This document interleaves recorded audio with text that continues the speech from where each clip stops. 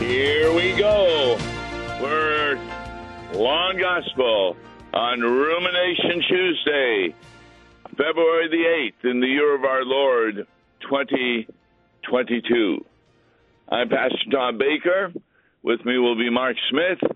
And the hymn we're going to be taking a look to listen to today is Songs of Thankfulness and Praise. Here's a portion of it.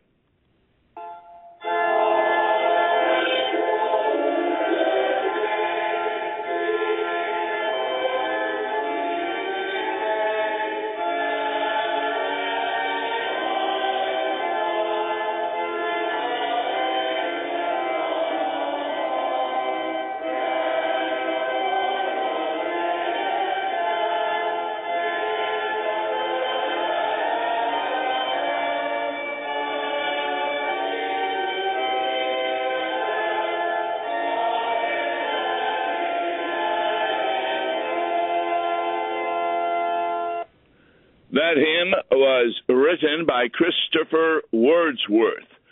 He was born in 1807, died in 1885. He was an Anglican clergyman, and he published this hymn in his 1862 collection, The Holy Year. And it appears under the heading, Sixth Sunday After the Epiphany, which is this coming Sunday. He explains that the purpose of the hymn is a recapitulation of the subjects presented in the services of former weeks throughout the season of Epiphany and anticipation of the future great and glorious Epiphany at which Christ will appear again to judge the world.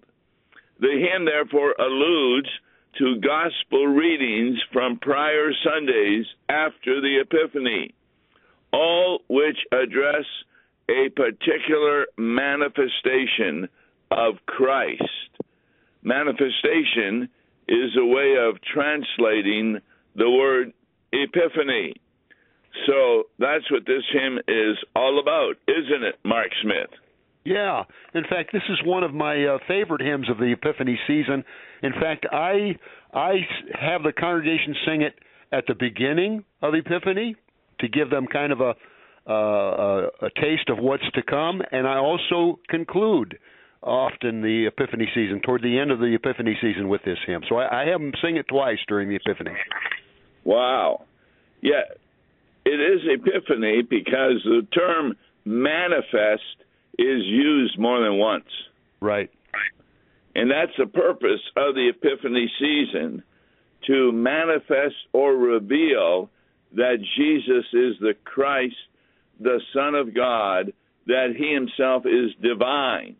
Of course, hardly anybody figured that out until after the resurrection.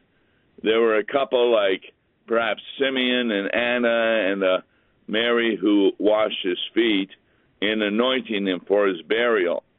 But outside of that, boy, they just couldn't figure it out, could they? They just didn't get it yet, no. And that's why we really believe that faith is necessary, given by the Holy Spirit. And that faith and the Holy Spirit was given to the disciples even prior to Pentecost, if you'll recall. Right. You know, Tom, one verse that I'm a little surprised that that he did not include a verse talking about the Transfiguration. But I guess you can't talk about everything in a hymn. The Transfiguration is not part of Epiphany. Well, it's the last Sunday. It's the last Sunday before Lent, so that makes it. I don't know what else you'd call it, but Epiphany. No, even in the hymnal, the top is Transfiguration, not Epiphany. Yeah, that's a good point. Good point. Yeah. In fact, I'm not sure if Transfiguration was always celebrated at this time of the year, or I might be confusing it with the Ascension. I know the Ascension was celebrated at different times. I thought it was always celebrated 40 days after the resurrection. Well, then I must be thinking of Transfiguration. I think Transfiguration might have been celebrated during the summer centuries ago. Oh, okay. Yeah, I'm unaware of that. What? Without further ado, stanza 1, please. Okay. Songs of thankfulness and praise, Jesus, Lord, to thee we raise, manifested by the star to the sages from afar. Branch of royal David's stem, in thy birth at Bethlehem, anthems be to thee addressed, God and man made manifest. So, what in this verse talks about Jesus as being manifested? What's the event? Well, the Epiphany, the star bringing the wise men from the east to worship the baby Jesus, and of also the idea that he descends from King David himself. He's a branch of royal David's stem. Yes, and that's an argument he had with the Pharisees, because he was talking about before David was I am. And they, of course, couldn't figure that out. In fact, didn't he say before Abraham was, I am? Yes, that's true, too. Yeah. So that shows his divinity, and we raise songs of thankfulness and praise. Why a song of thankfulness? Well, we should be thankful that God loved us so much that he became manifested in human flesh, became man. Think of that. I remember one hymn that talks about how the angels just were astonished and overjoyed to see the baby Jesus, to see the Lord of the universe, the very Son of God, take on human flesh. Imagine that was something, that was never before. It is an amazing thing when you think about it. Yes. And it's important to understand yesterday's Bible study I used for this coming Sunday was about Paul talking about the resurrection. And I made the point that he doesn't say that if you believe that Jesus rose, you're saved. He talked about the benefits of his resurrection that he rose for us. That he rose for us. That we too would be risen on the last day. Right. Yes. Yes. It's all for us. He became manifested for us. Right. And so the promises are necessary to be believed. Just believing that he rose from the dead is not sufficient, because the devils know that. Some of the Pharisees believed that. Remember, they paid the soldiers to lie that the disciples had come and stole the body. Yeah. That's how worried they were about his resurrection. You're right. It's important that we attribute those works to us, for us. That he kept his promises for us. His promise of his birth, of his death, of his resurrection, that he will come again on the last day, all for us. Yes. What's that hymn that has "for us" in it, like 20 or more times? For us he died, for us, you know which one I'm talking about. Nope. Oh, Tom, why do you make this so difficult for me? You're the one who said it. I didn't. Okay. I don't have the Bible memorized. How do I have the hymnal memorized? Well, let's see. How does that hymn go? For us, he came for us. Da, da, ba. I know the tune. I can't think of all the words. Okay. That's all right. All right, I'll do stanza 2. Once more, manifest at Jordan's stream, prophet, priest, and king supreme, and at Cana, wedding guest, in the Godhead manifest.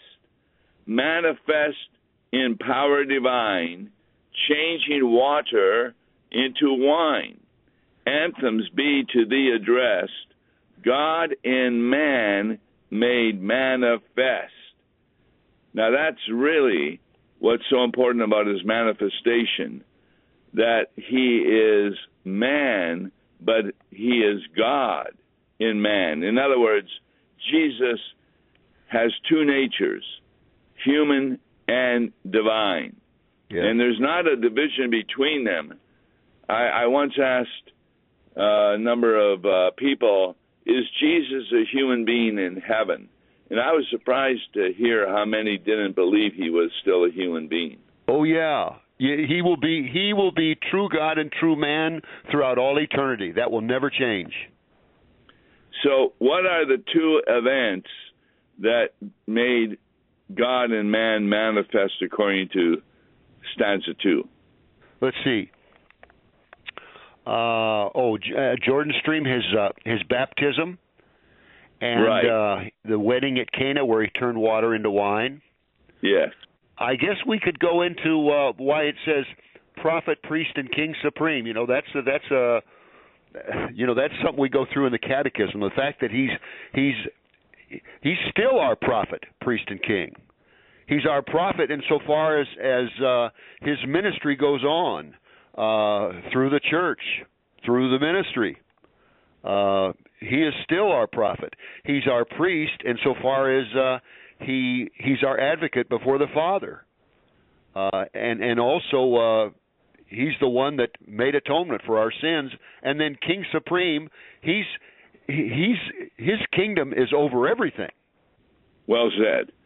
In fact, this began in the Old Testament where God set up a prophet, set up a priest, and set up a king, different people.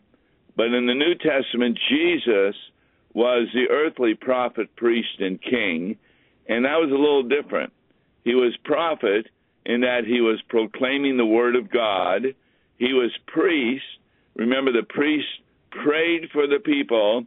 Right. And also sacrificed. He became the sacrifice. Right. And he was king because he led his disciples. Now he is triumphant prophet, but differently. He speaks through you and me and others who proclaim his word. Right. He's priest in the sense that he prays for us. We have an advocate, as you said.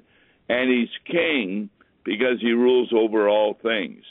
So those are three kind of different meanings of prophet, priest, and king as you look at the Old Testament and the New. And all of those, of course, were prophesied in the Old Testament, that he would be the King of Kings, and he would be the prophet, and also the priest, himself yes. The victim and himself the priest. Well said. So, at Cana wedding guest, in thy Godhead manifest. Now, when I did the sermon on this a few weeks ago, it was part of Epiphany, I hadn't realized that Jesus did that miracle privately.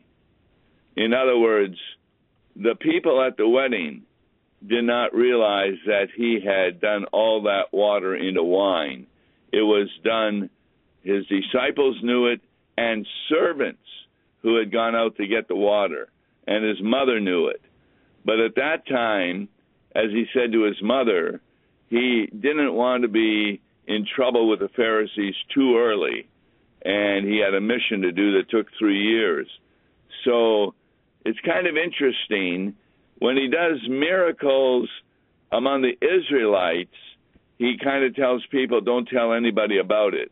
Yes. When he does miracles among the Gentiles, then he doesn't mind, because there was not many Gentiles there who wanted to put him to death, like some of the Jews did. Oh, that's interesting. That's an interesting, because that's a question that comes up a lot in Bible study. Why did he tell the people not to tell? Yes, he did that because he was concerned that he had a mission to do, and right. That was going to be 3 years in length.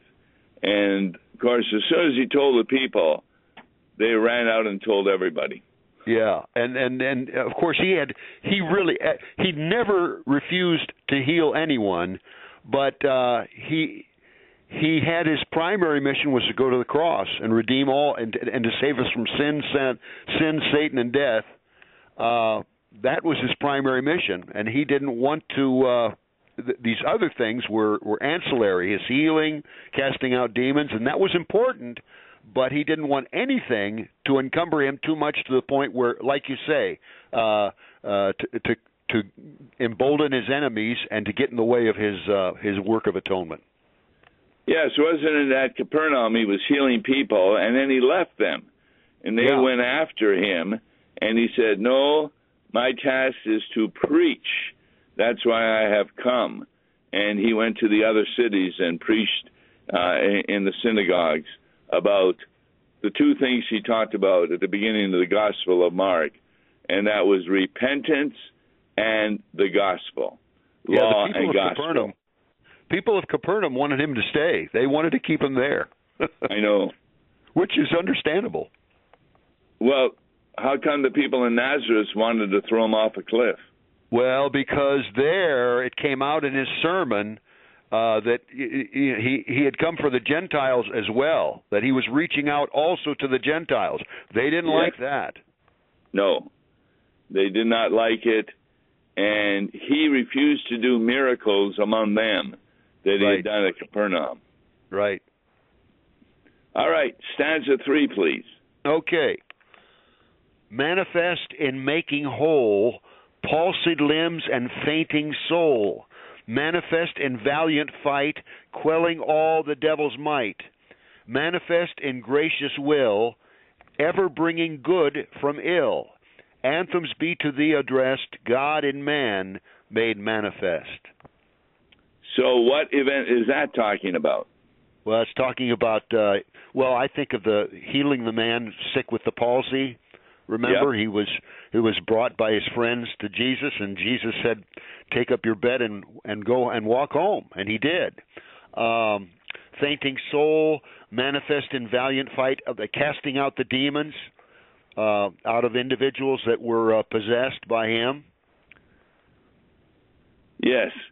So those are all themes during the Epiphany, and we need to make sure the congregation understands that the reason we are reading those particular lessons is that they manifest God in man, and that's the purpose of the Epiphany season. Yeah, I think of a couple weeks ago, we had the miraculous catch of fish, and that manifests Jesus as he's Lord of all in the universe. And he's also Lord even of the animal and plant world. Even the animals are subject to him. Yes, what I did with that sermon is I did 2 events. There was twice that Jesus told his disciples to cast the net on the right side and get fish. Right. The one time was at the beginning of the ministry, and Peter's response was, "Depart from me, for I'm a sinful man." Yes. The second time was after his resurrection, when he told them to fish, and that time Peter jumped into the water and swam to Jesus. Yeah, he didn't have the attitude to depart from me, and I made the point that that's the difference between living under the law, where we don't think that we're worthy enough to come before Jesus, and living in the gospel, where we can quickly want to swim to be with him, because he has forgiven our sins, and heaven is our home.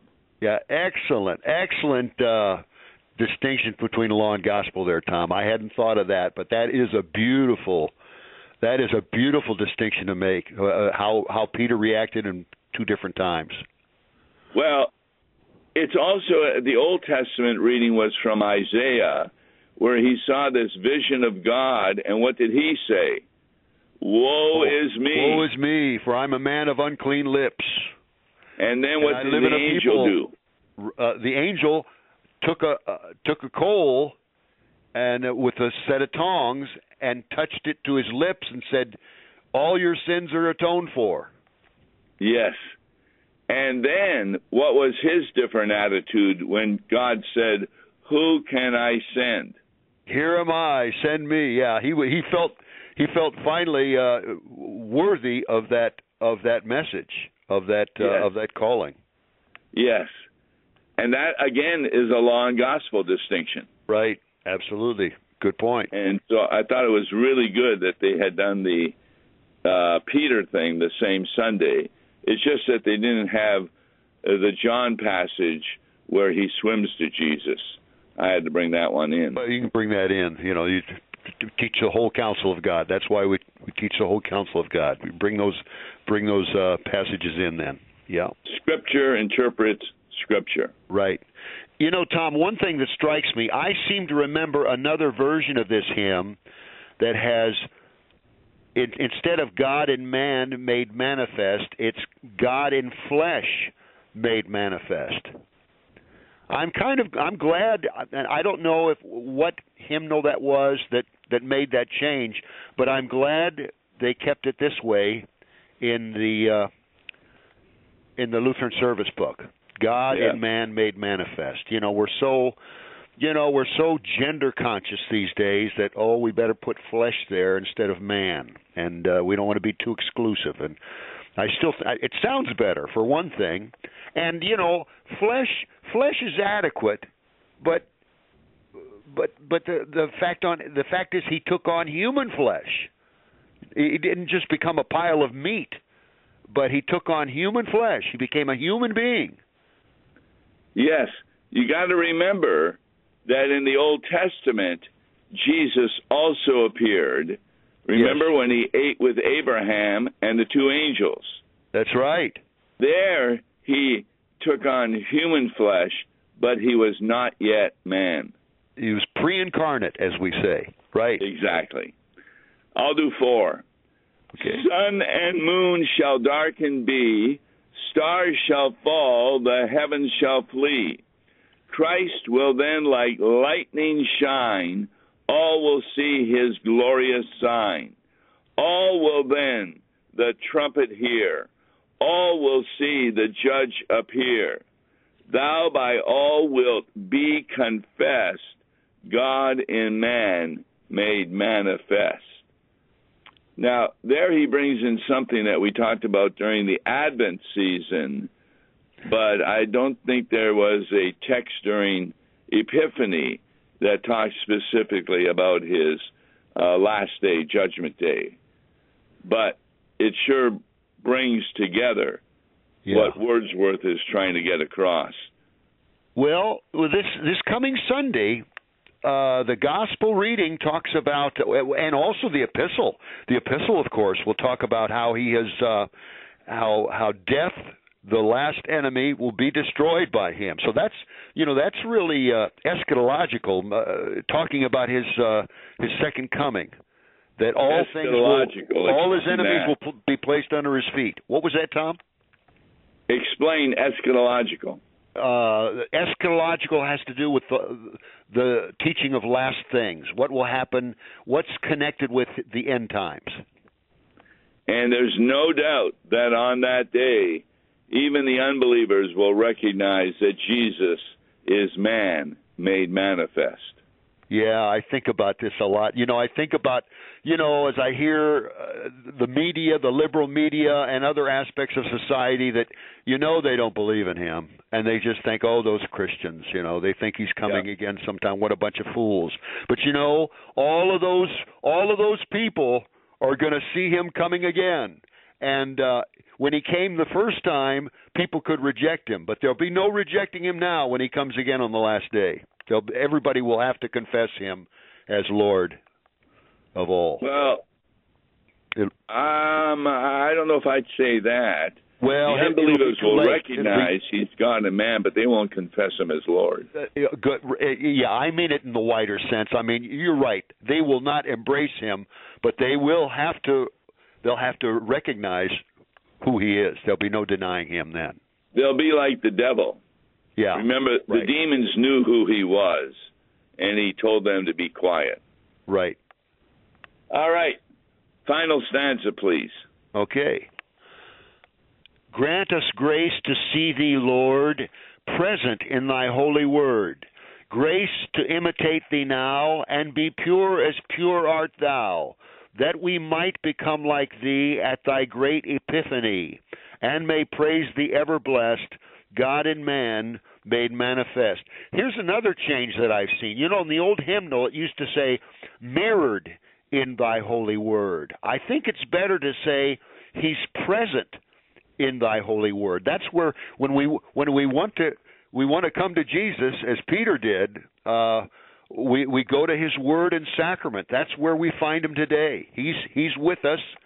Well, he's with us invisibly, but when we want to come to him and receive his promises, we go to his word and sacrament. Yes, that's an expansion of that term prophet from stanza 2. Right. How is he a prophet today? Through word and sacrament. How can we be pure as he is pure? What does that mean? Only in him.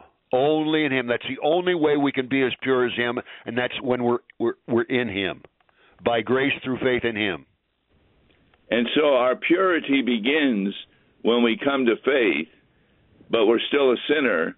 But in heaven, we will be pure, and there will be no sin. Yeah, from God's perspective now, we're saints. All right, thanks very much for Songs of Thankfulness and Praise. On tomorrow's Law and Gospel, we'll be taking a look again at Proverbs, where we're learning all about how God thinks of the world and how we behave. Tell your friends about it. Tomorrow, 9:30 a.m., I'm Tom Baker, Pastor Mark Smith. God bless you. Listen to Law and Gospel each weekday morning at 9:30 on KFUO. For a tax-deductible gift to Law and Gospel, please make your check out to Law and Gospel and mail to Law and Gospel, P.O. Box 28910, St. Louis, Missouri 63132, or call toll-free 1-877-267-1962. Views and opinions expressed on Worldwide KFUO may not represent the official position of the management or ownership of KFUO, the Lutheran Church Missouri Synod.